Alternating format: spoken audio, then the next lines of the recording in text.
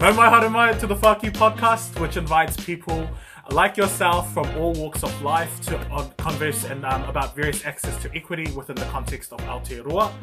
We invite you and our beautiful, amazing, well-connected guests today to share lived experiences in an effort to find common threads within support systems, social networks, and knowledge that uplifts the collective human plight.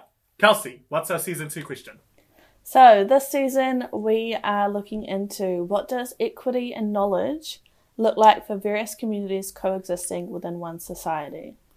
And as tauiwi in Aotearoa, we recognise the mana whenua and kaitiaki of these lands. Maluseo and I have experienced most of our growth in the Waikato and want to honour Ngāti Haua, Ngāti Mahana and Ngāti Wairere. We're grateful for the connections our whakapapa weave through and for us to be able to connect and grow with community through the Whākiu kaupapa. Maluseo and I would also like to honour our queer ancestors who fought for our rights and visibility as equitable citizens of the world. Kia ora, my name is Kelsey and I use they, them pronouns. Ni Sambolovi Naka whakalofalahi atu ko Maluseo tōku ingoa, and people use he, him pronouns for me, and I'm fine with that. And today we have someone that we really literally just started fostering a connection with, and we at the Whākiu don't actually like to introduce our guests because we want to give them the time to actually tell us who they are in their fashion and in their way. So please, if you could tell us your name, and then finish the sentence, I am, as well as your pronouns. All right. Kia ora, hello, talofa. My name is Tony O'Rourke. I am a 32-year-old, half Samoan, Pākehā, brought up in a Māori family. And I live in the beautiful small town of Te Kaupata at the moment, in the mighty Waikato. I am a youth worker, musician, singer-songwriter, producer, and I just love everything creative, and I just love helping people. That's a lot about who I am, and and I guess and my pronouns are he, him pronouns. Yeah. Kapai. So good. Honestly, thank you so much for jumping in this, because we really like when we say we fresh, but we really not. We really not. Yeah. Thanks for having me, fam. Thanks for having me, man. Yeah, of course. And thank you for so just a bit of a whakapapa of our collective story. We were connected to Tony through someone else, and then had a Zoom call, and the next day we caught up and just straight in the deep end within the first half an hour. It was so good. And that was what, a couple weeks ago? Only a couple weeks ago. Then we were hanging out on the weekend. Yeah. And then lockdown. Yeah. But yeah, so blessed, honestly, Tony. It's been insane. Yeah. It's so good. My mission from the start was to get a spot on the podcast, and I achieved that pretty quickly. Mission achieved. You dog. You played us. Wow. Nah. Cool, thanks. That's the end of the podcast now. Yeah. Cool. And we're done. So we are curious. You've mentioned a couple of pieces around youth work, around your whānau, around your whakapapa and your ancestry. So we're curious if there's any other communities that you add value to, or that are in your space that you want to mention and bring up. Yeah, awesome. I guess probably one that I didn't mention was I'm a real big man of faith. So my faith community is probably just as important, if not more important, than a lot of those other things I mentioned. I stepped foot into a church when I was 15-year-old, little rugged kid that was getting into a lot of trouble with some of the dudes he was hanging around with. And got to say, man, being around good people, being around a good faith community, just really, I can pretty much say that it saved my life, man. Changed my life, saved my life, and wouldn't be the man I am today, both without God and without people that God has put into my life, including you two. Really, just to help kind of, I guess, expand my my reach, and also just to have cool people in my life, man. And it's been a long time. So I'm 32 now, like I said. So that was a good 17 years ago. And you know how it is, it hasn't been all uphill that whole time. I haven't been living on the mountains that whole time. There's definitely been some valley moments, some moments where I have been angry at God or at people of God, and you know, had that kind of vibe. And but at the moment where we are now, you know, I'm really, really thankful for a lot of things. And so I'd say probably as well as some of those things that I mentioned, my faith community and all my bros and sisters that I've been journeying with in that space have been a big part of who I am today. Yeah.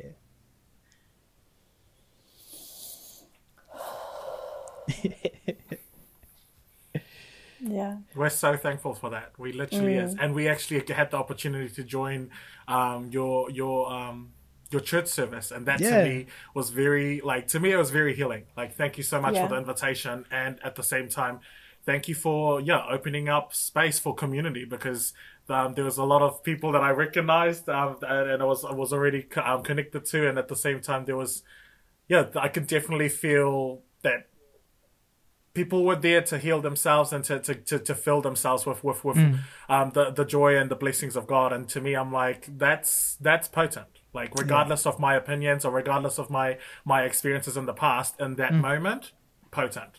And that's really what I held on to that, because I'm like, that was actually the first time I've been into church in a long time, actually. And it was the connection that you made that really feed me into that space, because I'm like, it's the people that I trust, not so much the whakaaro and the noise. So that was my experience. But Kelsey, you? I've always had an interesting relationship with faith. My whānau has did a little bit of church shopping every now and then when I was little. We attended Mormon church for a while, and some of my whānau's Mormon. And the service that we attended with you and your people was probably one of the first times that I really felt comfortable in a space like that. Wow. And I really liked having the children running around. I had friends, and they were so cute, and I got to like kani with one of them, and oh my god, she was so beautiful. And just like, I think having the children there and like just running around, because in other church spaces that I've been in, the children go like and do other things. And like, for me, having the children there made it a more, I don't know, it just like connected me more into the space. And cool. Yeah, it was so beautiful, and they're such gorgeous children. They were awesome. No, that's cool. The first time that's really good feedback. Yeah, that I'd ever really felt so comfortable in a church environment. So thank you. It was amazing. No, all good. And I guess I want to say too, like, you guys actually really challenged me in that area, because technically I didn't ask you if you wanted to come. I know you guys are like, thanks for the invite. But I remember Malu saying, yeah, we'll come. I just said, because you guys were like hiring out the space, and I was like, yeah, just so you know, we have church here on Sunday. And then Malu was just like, yeah, we'll come. So technically we should be thanking you, Malu. But it really challenged me to be like, why I thought about it afterwards, and I was like, why didn't I ask you if you wanted to come? Like, there was no reason. It was just kind of like, sometimes I get so caught up in, because I'm involved in the leadership of it. So sometimes I could just get so caught up in the logistics and in the, you know, the thing, making sure that the things happen, and forgetting that it's about people and it's about everyone. And so thank you for challenging me in that way. Yeah, I suppose. Yeah. Oh, he's so cute. We just totally had like a love potion. We just dived into that love potion right there. Season 2 is very much about knowledge, and we wanted to privilege knowledge. So I guess the most appropriate way to start this is actually to ask you, what is knowledge to you, and how, like, what, like, in its entirety. So what does knowledge look like to you? What does knowledge moved for you? Like, what is knowledge for Tony? Yeah. Woo. That's a pretty loaded question. But I think the first thing I thought of about when you said that around knowledge is for me, knowledge is, well, let me put it like this. I feel like a lot of people see knowledge as learned skills, and it totally is. But a lot of people, I think, see that it can only be those things. Purposeful, time that you've put aside to learn a skill, that's knowledge, and it is. But I think knowledge can be so more. I think knowledge can be lived experience. Knowledge can be going through storms in your life, and coming out the other end stronger. And you're not only coming out stronger, but you're coming out with more knowledge on how to approach situations and how to approach circumstances and who to lean on and who not to lean on. And I think knowledge is such a massive thing that we all have, and that I feel like every day our knowledge grows either. And I think knowledge, it's always for the better. So you make a mistake, you learn from it. And that's knowledge. That's your knowledge expanding there. Like, oh, I'm not going to do that again because that happened last time. your knowledge is kind of growing in that sense. But I think if you were to ask me personally, what does it mean to me? It's my experience. I think it's the things that I've done, the time that I've put into things has really shaped the knowledge I have on things. And I say that because I feel like you could look at my CV and you could not you wouldn't see a whole lot of qualifications, right? And I'm being honest here, okay? You wouldn't see a whole lot of qualifications, but and it's taken me a long time to get to this point of confidence in saying this about myself, but I'm good at what I do. I'm good at what there's things that I do that maybe I didn't complete study for, I didn't get a degree for, but I've been doing it for so long that I'm good at what I do. And I want to be clear. I'm not saying that as an ego thing, and I'm not saying that as a big-headed thing, but really I'm just over people comparing themselves to other people and putting themselves down for it. And I'm always going to do that, like I am. I might sound super confident right now, but I think this is just a moment where I have to be confident in who I am and kind of some of the things that I've achieved. And for me, that's where my level of knowledge comes from, and it comes from understanding that I've been through stuff and I've learned stuff, and it may not be academically academically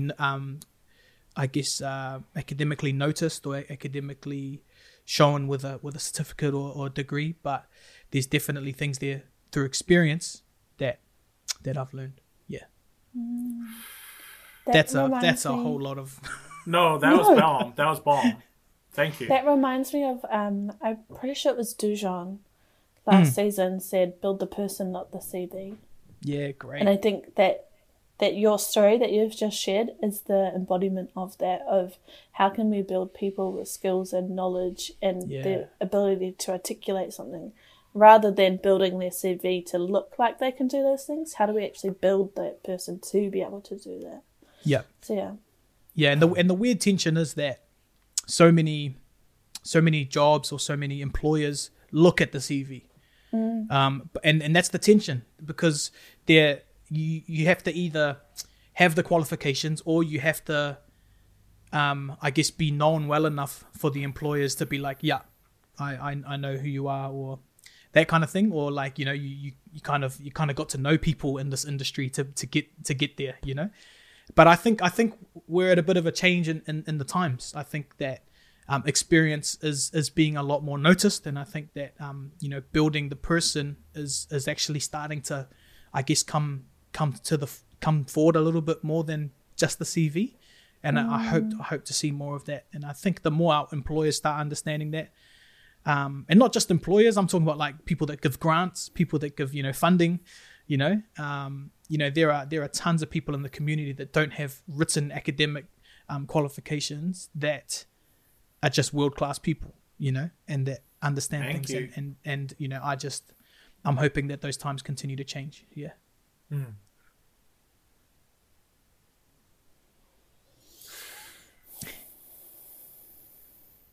Potent. Like, to me, I'm like, everything that you've shared is potent. It's such a koha, and it is a massive mirror of your walk. Because to me, I'm like, I'm very interested when you said, like, the way that you said, I'm good at what I do. Like, to me, I'm like, can you give us a little bit of the whakapapa of that? Like, you did say it's taken you a long time. Can you just stretch on that for us? Yeah. I thought you'd never ask. No, man. Okay, if I'm to give, probably my main example, it's probably my music. So I've been singing and songwriting, playing instruments for a long time, for probably almost 20 years, and I remember in intermediate school. Intermediate, and I'm taking it right back, right? Intermediate school, right? Most primaries nowadays have intermediates. Aye. So like some people might not even know what an intermediate school is, but basically intermediate was back then it was Form 1 and 2, but year 7 and 8, and I remember auditioning for my school choir. Now I wasn't by any means a singer, but I knew that I saw people singing on stage and I saw people entertaining others and people laughing and people joining in and smiling. And I knew that I wanted some of that. And so I auditioned for my school choir and I was like, cool, it's we're all young. Surely it's going to be, they'll let me in, blah, blah, blah. Anyway, I get to my music room at some lunchtime, whatever it was. And the teacher basically just asked me to sing, la la la la la la la la la, right, and just like scale up and down, and so I did it, and then afterwards, she basically said to me, Tony, you should stick to playing rugby. yeah. She said, I'll never forget it, man. She said, Tony, you should probably just stick to playing rugby because you're good at that. And then she went on to say, you'll never make it as a singer. Far out. Is what she said. Yeah, you'll never make it. And I'm sitting there like, I'm sitting there, and I'm thinking, I believe you. I believe you because you're my teacher, and I'm meant to believe you. To take that story further, that night or later that week, I went home, and there's a little bit of me that's kind of like, oh, nah, I'm just gonna carry on with it. Who cares what she said? There was a little bit of that in me, a little bit of that fight, which was good. And I remember just singing my heart out later that night in my room, with on my cassette player. It must have been like Backstreet Boys or NSYNC or something like that. Yeah. And I remember my mum like walking into my room, and not just walking into my room, she came in, like kicked the door down almost. And I just remember her just being like, shut up. Like, and I was singing really loud. That's probably why. And to be fair, it might have been like 11, 12 at night, maybe. So that's like, I just wanted to put that out there. Creative hour.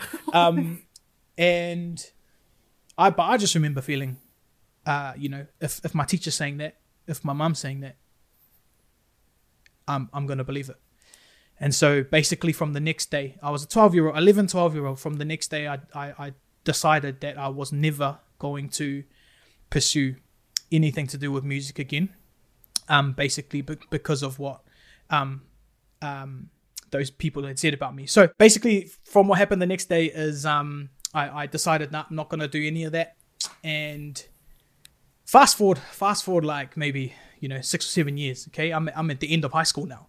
Haven't really touched music throughout that time. I've gone to like the compulsory music classes, and then I come to the end of high school, and there's this guy that comes to my school as a bit of a motivational speaker, and he's one of those guys like, if you reach for the stars, you can.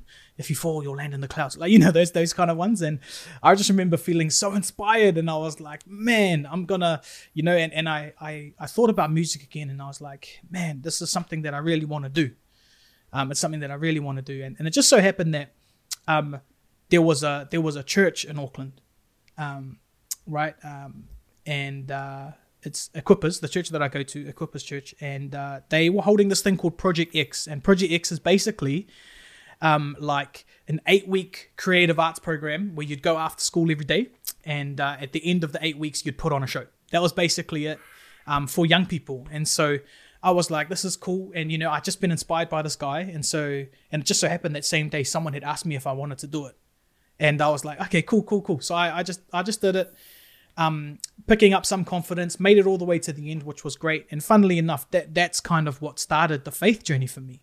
So music is also linked to my faith, which is just this real interesting connection.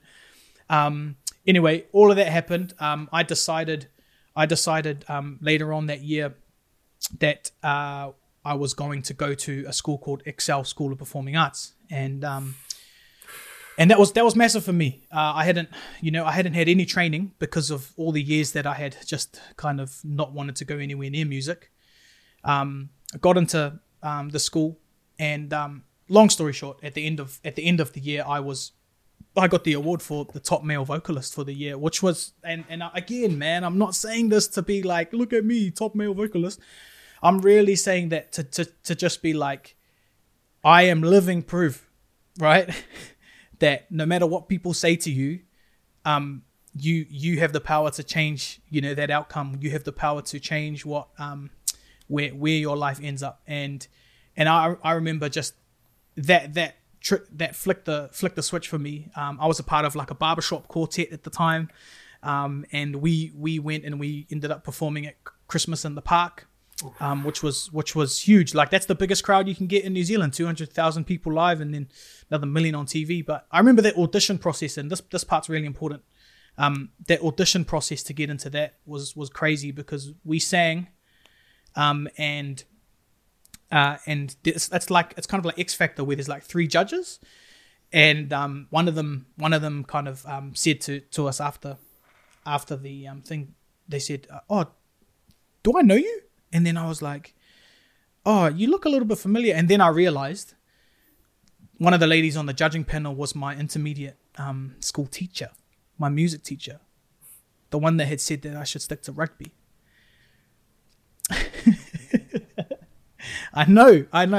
And I just remember we started talking, and we kind of, it was weird because the other boys were like all there for the audition with me, and then me and this teacher went off kind of talking, and she was just like, "Man, you really improved, kind of what you've been up to," and I kind of just wanted to be like, "Yeah, shame on you," but the nice guy in me, I guess, was just like, "Nah, I've been doing this and this and this, and are you still teaching?" and blah blah blah, just started talking, and the funny thing is that we're still kind of friends now, me and this teacher, and a couple years later, actually, I started to teach her kids how to sing, which was quite interesting.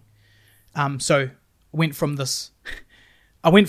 being the student she told that would never make it as a singer, to being the guy that she paid to teach her children how to sing, which is what was that like healing journey with her like? Because I can imagine that there was some mama there when she said, "Do I know you?" And you're like, actually. Yeah. Good question. There what definitely was. That was. like?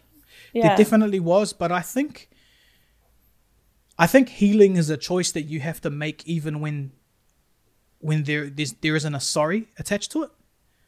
Okay, you need to say that one more time, because that was a major key. I'm going to take my jacket off for that. Yeah. Like, you what? I feel like healing is a choice you need to make before there's a sorry attached to it. For me, I had forgiven her. Even before I had seen her again, and I think that helped. I think if I hadn't have forgiven her, then yeah, that could have gone a very different way, that meeting. If I was the same angry little 15-year-old boy that I once was, I think it definitely could have gone a different way. But I had years of healing in that space, in that years of realizing that what people said about me doesn't define who I am, therefore doesn't define how I react to things, how I treat people even. That's a big one too. And so by the time I had finally reached that moment, I had done a lot of that healing already. And so the healing process with her was literally like okay, cool, this is what I'm doing now, and it's great to see you again. And I'm not going to lie and say that I'm perfect and say that there wasn't a little bit of, and that's why I said before, I was like, I wanted to say like, yeah, shame, look at me now. There was a little bit of that, and there will be, because I'm a human, and I just think that I'm really thankful that through people that helped me in my journey throughout that time, really helped that healing process. And so let me just say, to answer your question, it was a lot easier by that point in time because of the healing that had taken place before she had even said sorry for what she said. What she did say that. So that's a bit of my, and that's why I'm such an advocate with young people and music. And I want to make it clear too, I'm not dogging teachers at all. I love teachers. 100. I love teachers. But it's anyone who has the power of life out of their tongue also has the power of death. And I think that it's so important. And the reason why I got into youth work was to encourage young people to reach their dreams, to achieve their goals. And I was saying to you guys earlier, I've got a single coming out in 2 weeks. I suppose when this podcast is out, it'll already be out. So you can go look it up, Tony Jacobs, Spotify or Apple Music. And we'll link it. We'll link it. And but this song is literally called Believe. And Just One Step. Well, it's called Just One Step. But the tagline is Believe. And the main line of it is, you can move mountains with just one step. You can change the world, and with no regrets, imagine what you could achieve if you just believe. Hey. And that's the chorus of the song. And so this little story that I've told you in about 10 minutes has really, I guess, echoed through my life and everything that I do. All the music that I do now. I don't want to write music just for music's sake. I want to write music so that it inspires people. And actually, that's harder. It's a lot harder than writing, booty, booty, booty, rocking everywhere, or like, other. Is that not inspiring? That's Well, I suppose some people it might be. Yeah. But, damn, like I had my inspirational walk. And I, again, I'm not dogging anyone that makes that kind of music, because whatever puts bread and butter on your table. Come on. That is literally a job for people, right? But for me, my music, is something that took me from a place to the place where I am now, and the place where I'm going. It's still taking me places, and I never want to. I'm always believing that there are other young Tonys out there that need someone like me to encourage them along the way and to be part of their healing process too. Yeah. Echo everything. Yeah. That's so on, man. And then and because if I hadn't have done some of that stuff, and like the stuff I'm doing with music now, it's literally not just singing and songwriting music. I kind of co-music directed a theatre show at the ASB Waterfront Theatre earlier this year called Maui,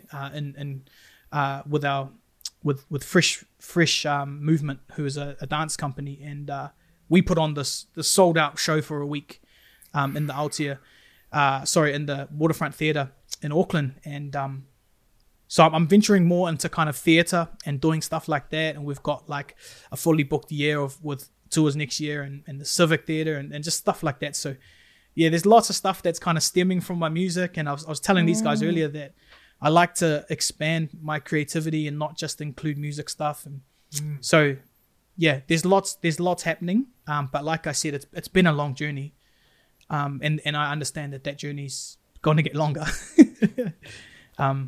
But yeah, I always remind myself, if I hadn't have decided to give it a go again, how different would my life be today? Yeah. Because literally, I work for Zeal here in Kirikiriroa, and we basically run creative programs for young people. And I can basically say like that if I hadn't had gone down that creative path, I wouldn't be doing this mahi. Aye. I don't know how involved I would even be with young people. Because if I couldn't believe in myself, why would I even try and believe in other people, Oh, yeah. And so like there's lots there. There really is. Yeah.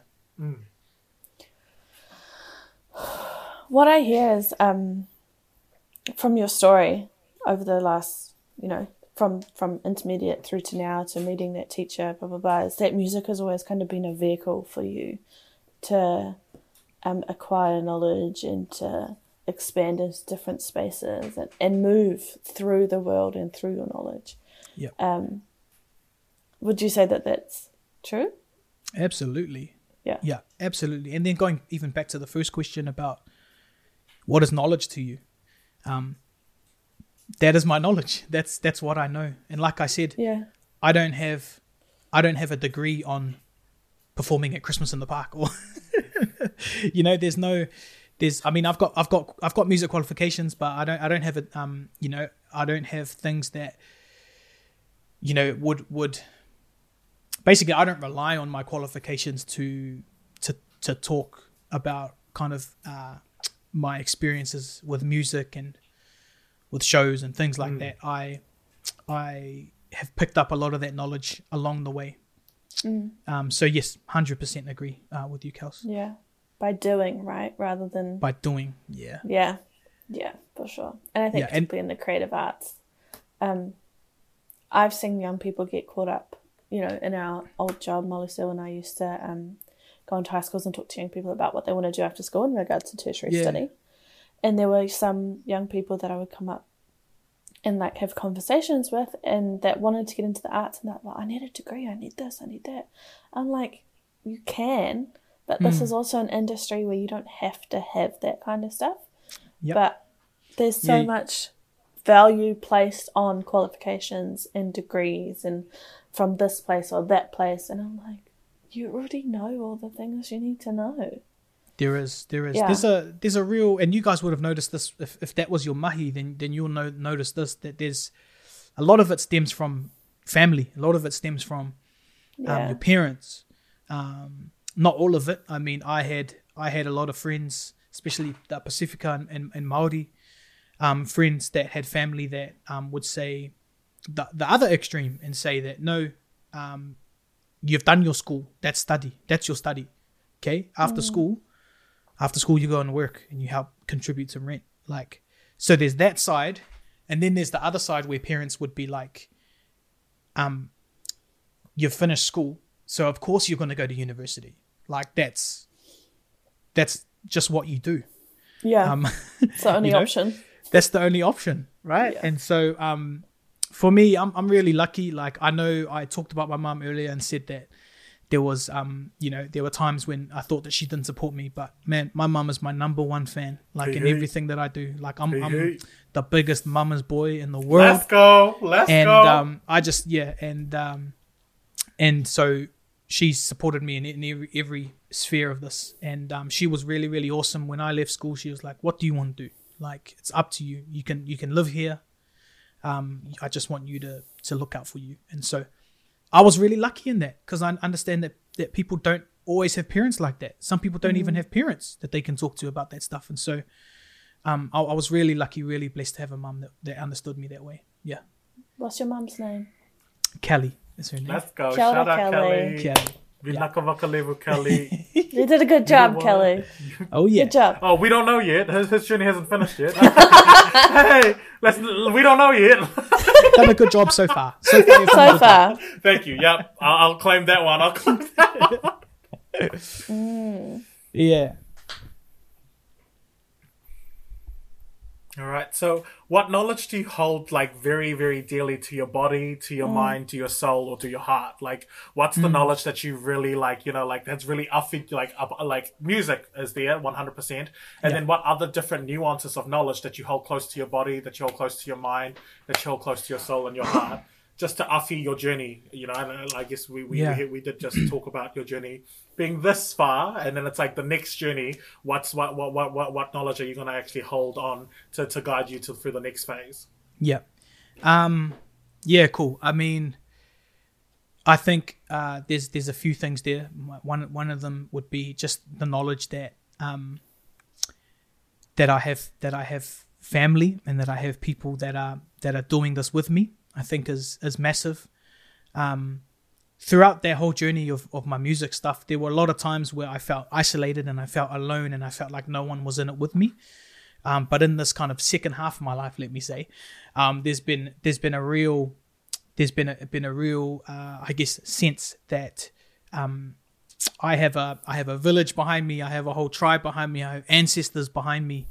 And it's funny, we were talking about this earlier, guys, that that I really do have kind of ancestors that standing on the shoulders of people that were dreaming for their extended generations to be in a space where I am now, a space where I have a roof over my head, of my own place with my family, my immediate family, my son and my wife and my other kid on the way.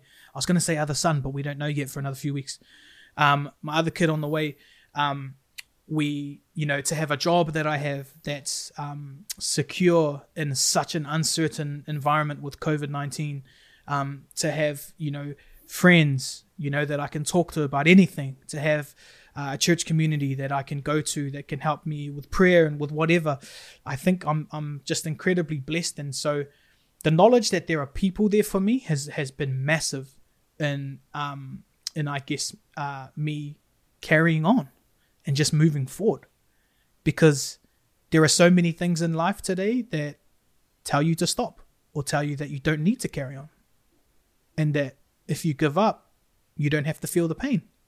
Mm-hmm. But I think family for me has been, or just people in general have been almost like the light at the end of the tunnel to say, like, if I'm doing this for myself, but I'm also doing it for them, and I'm running forward towards them. So that's definitely that kind of some of that knowledge.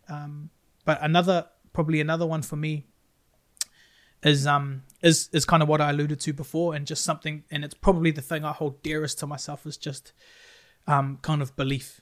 Now, I don't know if you guys done strength finders, but my number one strength is belief as well. And it's just like something that I've always held so close to myself. And sometimes it's affected me in the negative sense, is that I believe in others too much, and sometimes I can get hurt from that.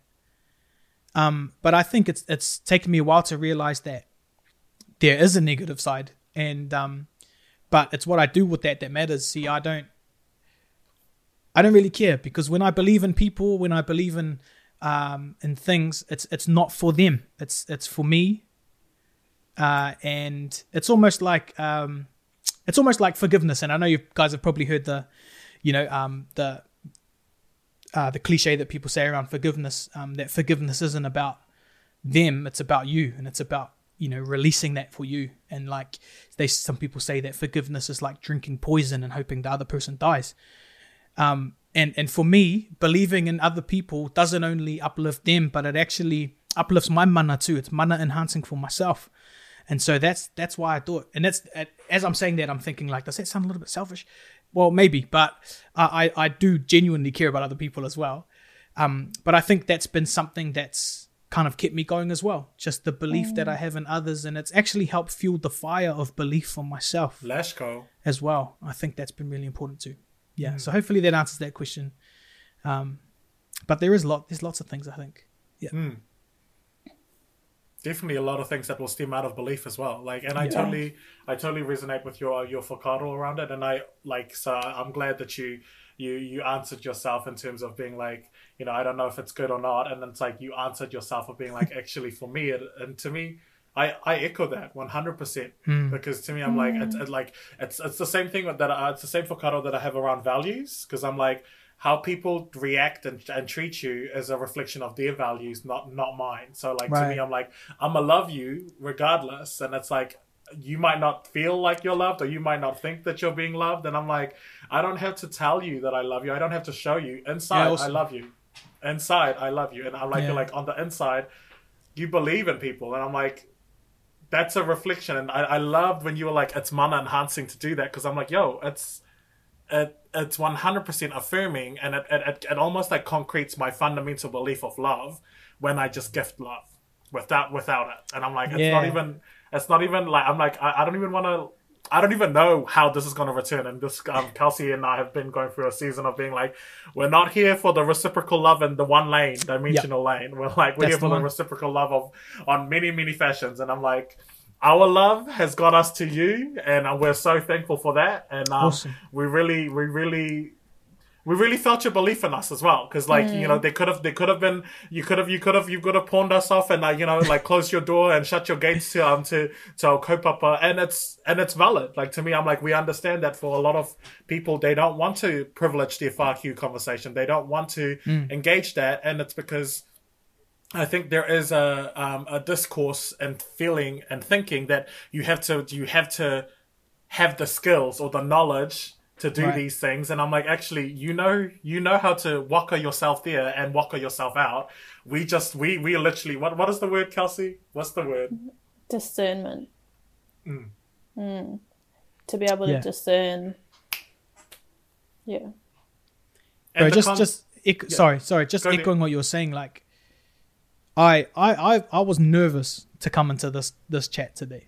Nervous as I've never done a podcast before, so I'm being very, very open about that, and then this is very kind of vulnerable for me. Like I've another side, and we can get to this later, but I'm just feeling like I can't articulate myself properly, that I'm not a good speaker. Now this is weird because I in the previous job I got paid to be a public speaker, like that was my previous job, but even now there are still thoughts in my head like, you're going to mess up, you're going to say some stupid things, you're going to, it's dumb, they can't edit this because they only put up raw material, right? And so all of that's going through my head even now. And but I guess the cool thing about my belief is that it trumps a lot of that, and it's taken a while for me to lean more towards belief than doubt, and that's part of my journey. So sorry, as you were, sir. No. Period. That's literally it. That's go, Kelsey. What for you fuels that belief? Like, I know that some people talk around mindset, some people talk around like physical support or emotional support. What is it for you? That's a good question, eh? I think aside spiritual from support. Yeah. I mean, I think all of those things. But I think aside from me being the living proof as well is a big part of it. But I think probably the main one, and this sounds really weird to say this, but the main one is just, it has to. Like, I have to believe in it. There's no other option for me. Can you expand on that? Yeah, I mean, I've put so many hours, so many days, so many nights, so much time away from family and loved ones to work on my craft, to perform, to travel. I'm at the point now where I'm like, this is definitely, for me, it's definitely it's a God thing that I'm in this. And what that means to me is that there has been so much kind of work and so many, you could call coincidences, to get me to this point, which aren't really coincidences, right? And I'm just convinced. I'm convinced that the belief that I have in myself and kind of is a God thing. And the great thing about, and the mana enhancing thing about that is that is then, I guess, reflected into the belief that I have in other people. And so God hasn't only called me to believe in myself, but he's called me to take that belief and use it for people. I feel like any gift we're given from anyone shouldn't be a gift only for ourselves. Hey. And so something for me is that I feel that the belief I have in other people is God-given. Let's go. Yeah, and I think that really extends to the youth work that I do. It extends to the meaningful songwriting I do. It extends to the work I do in theatre shows. It extends to how I talk to my wife. It extends to how I discipline my child. It extends to the smile I give the random person I don't even know who they are that's beeping at me on the road. That might not always happen, but I think you see where I'm going with this, right? That belief, it really kind of, and it's almost when it reflects to other people, it magnifies. And I feel like it magnifies in me. And so that's what I mean by when I say like I have to. There's no other choice, because it's so ingrained in who I am that, and like I also said, that sometimes there's disappointment there. sometimes I believe in people that let me down sometimes, but they're not letting me down because, like I said, it's about my output of belief as opposed to the input, because my output's the same, man. I believe in you 100%. If you don't believe in yourself, let me be that belief for you, you know, until you can pick it up yourself, because there were people that did that for me. Yeah. I think particularly for young people who are navigating the world and trying to figure out who they are, that belief in them from, like, I know for myself, from my experience as a young person, particularly between like 14 and 18, I had no faith in myself or no belief in myself that I was worth even being here for. And that was a really tough journey, but there were people that believed in me, and that's what kept me going. Yeah. In a time when I had no faith for myself, no faith in myself. So, yeah, I really value how you navigate the world. I think it's really important, particularly for young people. Thanks, Kels. Yeah, I think it's dangerous when we start to see that it is rare for people to believe in themselves. And it's scary that that's the world we're living in, or that's the world that, you know, I don't want to admit that that's the world we're living in, but from someone who works with young people and, you know, especially in a young person lens, that it's actually more rare than not to see people that are confused, see people that are unsure, that are uncertain, that like you say, don't know who they are. And man, there are so many variables and reasons why this is a thing, but I think that it's rare to see people that are so confident and believe in themselves, which can be a scary thing. And and I know that I can't go out there and change the whole world, but if I can impact, you know, one young person, or if I can impact, or the current situation is if I can impact my team of youth workers that work with me to then go out and impact young people, like I feel like, you know, slowly and surely we're doing a good thing, and I think that's what matters. Yeah, I really value you and your team and the work that they do. Like, it's so important. So important. And to be able to use creativity as a vehicle for that connection. So good. Yeah. So good.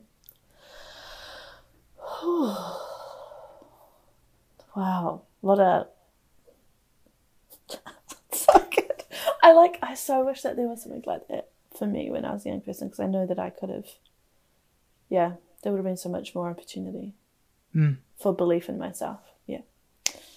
Anyway, we're curious. But it's funny that, it's funny, like you say, there'd be so much more opportunity, but do you think the opportunities was always there, but you just maybe couldn't see it, or you didn't have the belief in yourself to kind of go for it, or, you know? Sure. And I think that there's young people that are having opportunities, but because of the way they feel about themselves, they're deciding that, oh, this person deserves it more than me, or she's prettier than me, so she should go and do that, or he does this and blah blah blah. And, you know, I just think that, man, there's so much that comes from a young person being confident in who they are, because, like exactly what you said, there's these opportunities that are being presented, and I feel like they can step forward into those with confidence, and we can see a lot more young people achieving their goals quicker. And I want to say that achieving their goals quicker, because I feel like they'll eventually get there. I feel like if they're called to do something like that, they'll get there eventually. Yeah. But it's about kind of taking that step early. Hey, yeah. Yeah. And if you can mitigate some mama along the way, then that's so much better. Absolutely. Yeah. 100%. We're curious, what kind of stories have you archived? What stories have you inventoried or like placed at the back that you maybe aren't quite ready to have that conversation? Essentially, what is in your whākī? you know, Go there. Are you ready to jump in? Yeah. Yeah, I guess so. So you say, what stories have I archived? Yeah, maybe there's like a little bit of mummy around something, or maybe, you know, you're like, oh, I don't want to talk about that because I'm not quite sure how it's going to be received. Yeah. I think I got it. Okay, so when I was 13, and this is just kind of the starting point, the intro to what I want to talk about.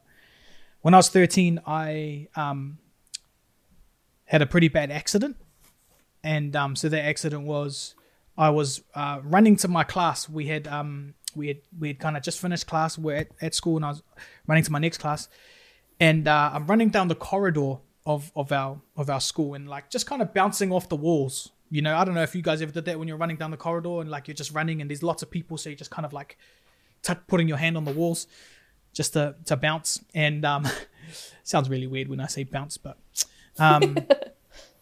anyway, what happened was I put my hand up on the wall and I didn't realize that half of my hand, well, a little bit of my hand was actually in the hinges part of a big metal door. Have I told you guys to say? Did I? No. Okay. A big metal door. And basically what happened was, long story short, was there was this guy on the other side of the door that just kind of woke up that morning and was like, you know, I feel like slamming a big door today. And basically what happened was, yeah, he slammed the door and sorry, Kelsey, you So look like gross. Out already. Yeah. I'm trying not to say too. I won't say too many details, but basically, my reflex as he slammed it, because you know I'm like Spider-Man, I've got fast as reflexes. My reflex was to quickly pull my hand away. And so you're really struggling what to say. I am. I'm gonna go there. You told me to go there. To go there, so I'm going there. Go hard. I'm just pull my hand away, and basically what happened was, okay. So basically what happened was, my finger, my pinky finger got cut off from the top tip of this part, right? As you can see that. Now what happened was actually, my reflex kind of pulled all the skin off, and my bone was just sticking out of there. And long story short, basically they took me to hospital. Did you know that they wrapped me in a bandage for about 6 hours before they did anything? So they cleaned it, then put it in a bandage, and then it was just there with my bone sticking out for 6 hours. And I know this because it happened during school, and they didn't come and get me to operate on me until Shortland Street was on. That's how I know that's how I know the time difference. Anyway, long story short, they ground, like, is it ground? Is that the plural for grind? Yes. They ground it down, and then basically pulled the skin over, sewed it up, blah, blah, blah. And haven't had any problems since. I was taking piano lessons at the time. So I stopped those lessons. And so I feel like if this hadn't have happened, I wonder if my main instrument would have been the piano, which is quite interesting. But all that to say, the reason why I'm saying this story is that when I got back to school, I had a lot of, there was a lot of pain, obviously. This was sore for ages, okay? For probably like 6-7 months it was sore. I had that weird thing where I felt like the end of my pinky was still there. So it just felt like, and you know, a lot of people who get like, what was it called? Amputations, they have this weird kind of sensation where they feel like the missing part is still there. And it's just this weird thing that your body has to get used to. The good news is I lost a bit of weight from it, which is good. Nah, just kidding. But I, yeah, so I was in pain for a long time. Hey, I'll take the wins. I cannot with you. I'll take the wins as they come. Sweet. 30 grams off. 30 grams? And I was in pain for a long time, man. It was sore. But eventually that pain kind of finished, you know, which is the good thing. But the worst type of pain that I feel like I felt in high school especially was definitely some of that mental health stuff, eh? Because that's not like this. That's not like the physical pain that is painful and can really hurt, but eventually it finishes, it ends. With mental health and the mental pain we go through, sometimes that can last forever. Sometimes until you sit down with someone and really talk through some stuff, it just magnifies and can extend to your family, to your kids. All right, if it's not dealt with properly. And for me, if you're asking me what a big FAQ in my life was, or a big kind of thing that I borderline not sure I want to talk about, is probably my dad leaving when I was a little kid. That's probably it. I'll say that part after actually, but basically when I was 2 years old, me, mum, my dad, we lived in Australia. We had moved over there, and for whatever reason, me and my mum actually came home. He stayed there, and I think the intention was for him to come and join us eventually, but that never happened, and that was the last I had ever kind of heard of him. So there were no calls growing up. There was no happy birthdays. There was no Merry Christmas. Nothing like that. No presents. No money. No anything. That's why, man, I love my mum to bits, and that's probably why I'm such a mama's boy, is because she really took the reins and really was that mum and dad for me growing up. You know, and shout out to my stepdad that came onto the scene when I was about 8 years old, and you know, and that's why I say I've been brought up in a Maori family, because he's Maori. So my real dad's Samoan, he's stepdad's Maori, and my mum's obviously as white as they come, which is great. And blonde hair, blue eyes, my mum is, and so I was really hoping that my kids get blonde hair, blue eyes, because apparently it skips a generation. Yeah, apparently so. I didn't get that with my first boy, so hopefully this new kid that's coming. It's coming through. It might be still coming through. You know, be cool, there might be a late bloomer for the first boy. True, yeah. Anyway, where was I? So we had come back to New Zealand, and my dad had never come back. Now that as a 3-year-old, that doesn't. I'm not able to articulate exactly what this means as a 3-year-old. And kind of growing up, you know, 3, 4, 5, when I started school at 5, there were some questions that started to come up for me that I wasn't ready to answer, that I don't think my mum was ready to answer. And some of those questions were things like, why are all the other dads coming to pick up the kids from school? Like, where's mine? Well, I know where he is. He's in Australia, but why isn't he here? I feel like as a 5-year-old, I didn't know how to articulate. I didn't know the answer to those questions. And I remember starting to feel this type of way about abandonment and about feeling like I had been left. I started to ask myself questions like, was it my fault? You know, could I have been a better kid? Could I have done this? Could I have done that differently? And maybe they would still be together. Maybe my dad could come and pick me up from school. Maybe my dad could stand on the sidelines to my rugby games as a 5-year-old. So I started thinking all of these things, and I think as that progressed in my schooling life, I started to you know, people talk about phobias and fears of different physical things. But you can actually have phobias of different feelings as well. And I think for me, I started to develop this phobia or this fear of feeling abandoned. And I didn't realize this, and I want you guys to understand, I didn't realize this until I was in my 20s. And what this fear of abandonment meant was that I would do everything that I could, everything, even if it meant harm to myself or, you know, it wasn't good for my own health. I would do everything I could to keep people close to me. And in high school, that's the worst thing you could do.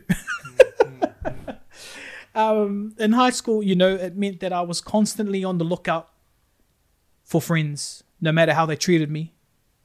I was constantly in the lookout for meaningless relationships. I was constantly on the lookout for, you know, all of these things that were detrimental to my own well-being. But what it meant was that people were close to me and they wouldn't leave me like my dad did. and I didn't realize this until I actually had realized that man, I need to get some counseling around some of this dad stuff, some daddy issues, for better words. And it was in my 20s, and it wasn't until my 20s that I got some counseling around it. And I just remember feeling so like enlightened about some of the stuff. Like, yeah, sure, there's the faith part of it for me. That going, like, as a 15-year-old, going through church and getting prayer and kind of understanding that God really filled that hole in my life, which was amazing. But God also puts people like experts in place to help you work through stuff. And so I'm not one of those Christians that's like, we don't need counselors because we have God. I'm not one of those people, okay? And I think that there are benefits of both, right? And so I made sure that I got some good counseling, and I was able to work through some of those stuff. And it was epic, man. I started to realize, man, I've had this fear for so long. It explains a lot of my friendships from high school. It explains so much around holding on to them even though they treated me like crap. Now, if any of my friends are listening, it probably doesn't mean you, but you're probably my friends now, so it doesn't matter. But it just explains so much. And I remember, that year that I kind of finally got counseling around this, was the year that I really started my healing around some of these dad issues that I had. Man, shout out to counselors, man. I'm such an advocate for breaking down the stigma of going to counseling, because counseling is like legit, and like especially for young people where most counseling is free. Man, like, I understand people say counseling is like a real, thing. You're crazy if you go counseling. Nah, man, not at all. Not at all. It is the bee's knees. All right, go and do it. But basically, so that started my healing process with these daddy issues, and I knew that a big part of that healing process was getting in touch with them. And so, funnily enough, what happened was my auntie, so my dad's sister, got in touch with me through a YouTube video of me singing. Funnily enough, again, music connected again. Right. And basically said, look, we'll pay for your flights, come over to Australia. You could stay with us. If you guys know Australia well, my whole family is in like Doonside, Blacktown, Mount Druitt, which is like Samoaville, right? And basically they took me over there. And I remember walking into my grandparents' house, which is where my auntie lives. I remember walking in I think I might have been like 22, 23. Walking in, and the first thing that my grandma says, haven't seen her in 20 years. First thing she says is, I've been praying for you every day. And I just remember far out, like that just blew my mind. Like that in general. And what we were talking about earlier of having ancestors and having people in your life that are praying for you. And, and my whole life, I wouldn't have even acknowledged that. I didn't even know it was happening. But there are probably things that I got to benefit from and I got to experience from because there was someone in Australia that I wasn't even thinking of that was praying into my well-being, and I loved that.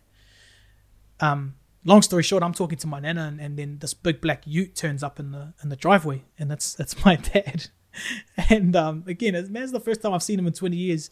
He basically comes in and he goes, he says hello to his mum and his sister, and then he just goes, boy, get in the car. I jump in the car, he takes me to Starbucks, and we just talk. We talk for a good 3 hours, and it was healing. It was really healing. He apologized for not being in touch. He's got a beautiful family there. Now he's engaged and he's got 4 kids, 3 beautiful girls and a young son who's like the man at rugby.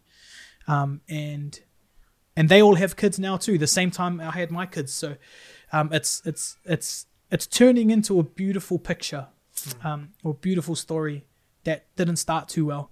But, when you look at it in the bigger scheme of life, is that the first 20 years was a little bit average. Well, less than average, let's be honest. Less than average. But there's so much more life to be able to really mend this relationship. And, I'm not going to say it's gotten way better. Maybe I don't think he's very good on social media. He texts me, he messages like happy birthday and Merry Christmas and stuff like that now, but that's about it. But when we've been there a couple of times over the last few years, he's always made it a point, like we go out together to dinner with his whole family and stuff like that. And he's like, when we go away and do an Australia road trip, you guys need to come. And so there's all this mending that's happening and that has happened that's just left my heart feeling like really, really full when it comes to my daddy issues. And if anything, I feel better. Like, yeah, sure, I had a tough first 20 years with it, but I feel like I'm blessed because now I've got this Samoan side that I'm getting to know and that I love. I have my mum's Pākehā side that have always been there.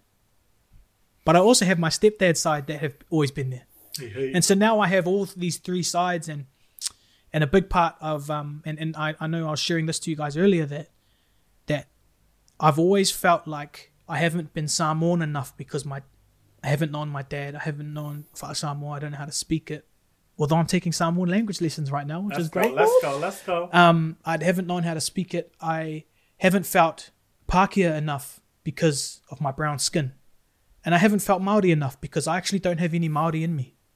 Any Māori blood. That we know of. That we know of. Yeah, that we know of. Right? And so there's been these three aspects of my life that I haven't felt like I've fit in culturally. I tried things, like I tried to join the Samoan cultural group and stuff, but still felt like I was out of my place.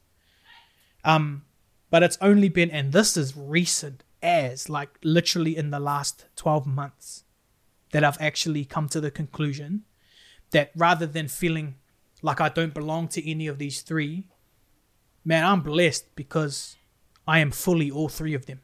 Right. And that's all I need to remember, that I can lean on either. And right. If anything, I feel like I'm probably more blessed than people that only relate to two, maybe, or so I'm lucky and I'm blessed in that way, and I'm really excited about what that looks like for my future, leaning into these different aspects of it. Because my history and my ancestry really excites me or really interests me. So I've done the whole ancestry.com thing and dated right back to all three sides of my families, and that's been really interesting. Understanding that on my Māori side, it dates right back to the first Croatians that came to Kaitaia, and like so we're connected to the first Croatian Māori marriage, which is crazy. And then like just little stuff like that just really fascinates me, And then my Pākehā side goes all the way back to Ireland and like Vikings basically. Yay. And so yeah, I love it, man. I love it, and I'm excited, and I'm not saying I'm where I want to be, but I'm in a lot better place than I once was, and there's been lots of healing around it, lots of friends and family that have really supported me in that, and but also it's been a big personal journey as well. So if anyone asks me kind of who I am or what culture I am, I basically say, look, I'm Pākehā, Samoan, Māori. All of the above. Instead of what I used to do was I used to change it depending on what setting I was in. Which is, I was in a big fancy corporate dinner with lots of Pākehā. I'll be like, my name is Tony O'Rourke. I'm Pākehā, or if I was with all my mates at a Samoan wedding or something and they asked me what I was, Samoan, I'm from Whalewha, Talofa. Oroke. Oroke. And then obviously, if I was, in a Māori setting at a tangi or like at on a marae, then I'd just blast out my pepeha and I'd just do all of that. So like, Oroke. Yeah, I'm just over being a different person in different circumstances, eh? Come through all the way. And so I think that's contributed to that, and yeah. What a beautiful journey too, and then like music and creativity weaved through all of that as well, like the connection back to your whānau through your music. Ooh. Yeah, beautiful. Yeah, I know. Yeah, it's amazing. Thank you so much for these beautiful shares. I know that's going to resonate, like different parts of those stories are going to resonate for so many people. So thanks for coming. drawing them out. Thanks for drawing And them out of me. yeah, and being willing and for showing up even when you maybe were a little bit whakamaa to come through. So we recognize that. We see you. Thank you. Thank you. Thank you. Thank you. If people want to connect with you, how are they best to do that? I have basically a Facebook, Instagram, Twitter, TikTok. You're down with the youth, eh? Yeah, I also have a website, tonyjacob.co.nz, and that's kind of got all my music stuff. But Instagram's probably the main one that I kind of play around with. So it's just tonyjacob __. And sick. Yeah, but yeah, that's basically me. Amazing. Thank you. Never done that. Let me try that. Yeah, is that it? That's cool, eh? Heart. Sarange. It's a heart, eh? Yes. Yeah. Korean love heart. That's cool, man. So me and Kelsey always do this, and then we extend it, being like, "Our love is endless" or "The love is limitless." Oh, I like that. All right, so we started off with the jingle. We're gonna round it off with the jingle for the recording part of it. Please join us in. The fuck you. Fuck you. Fuck you. Hey. The fuck you. Fuck you. Fuck you. Kia ora whānau. Thank Can you. just give us a whistle note, please, for the fuck you?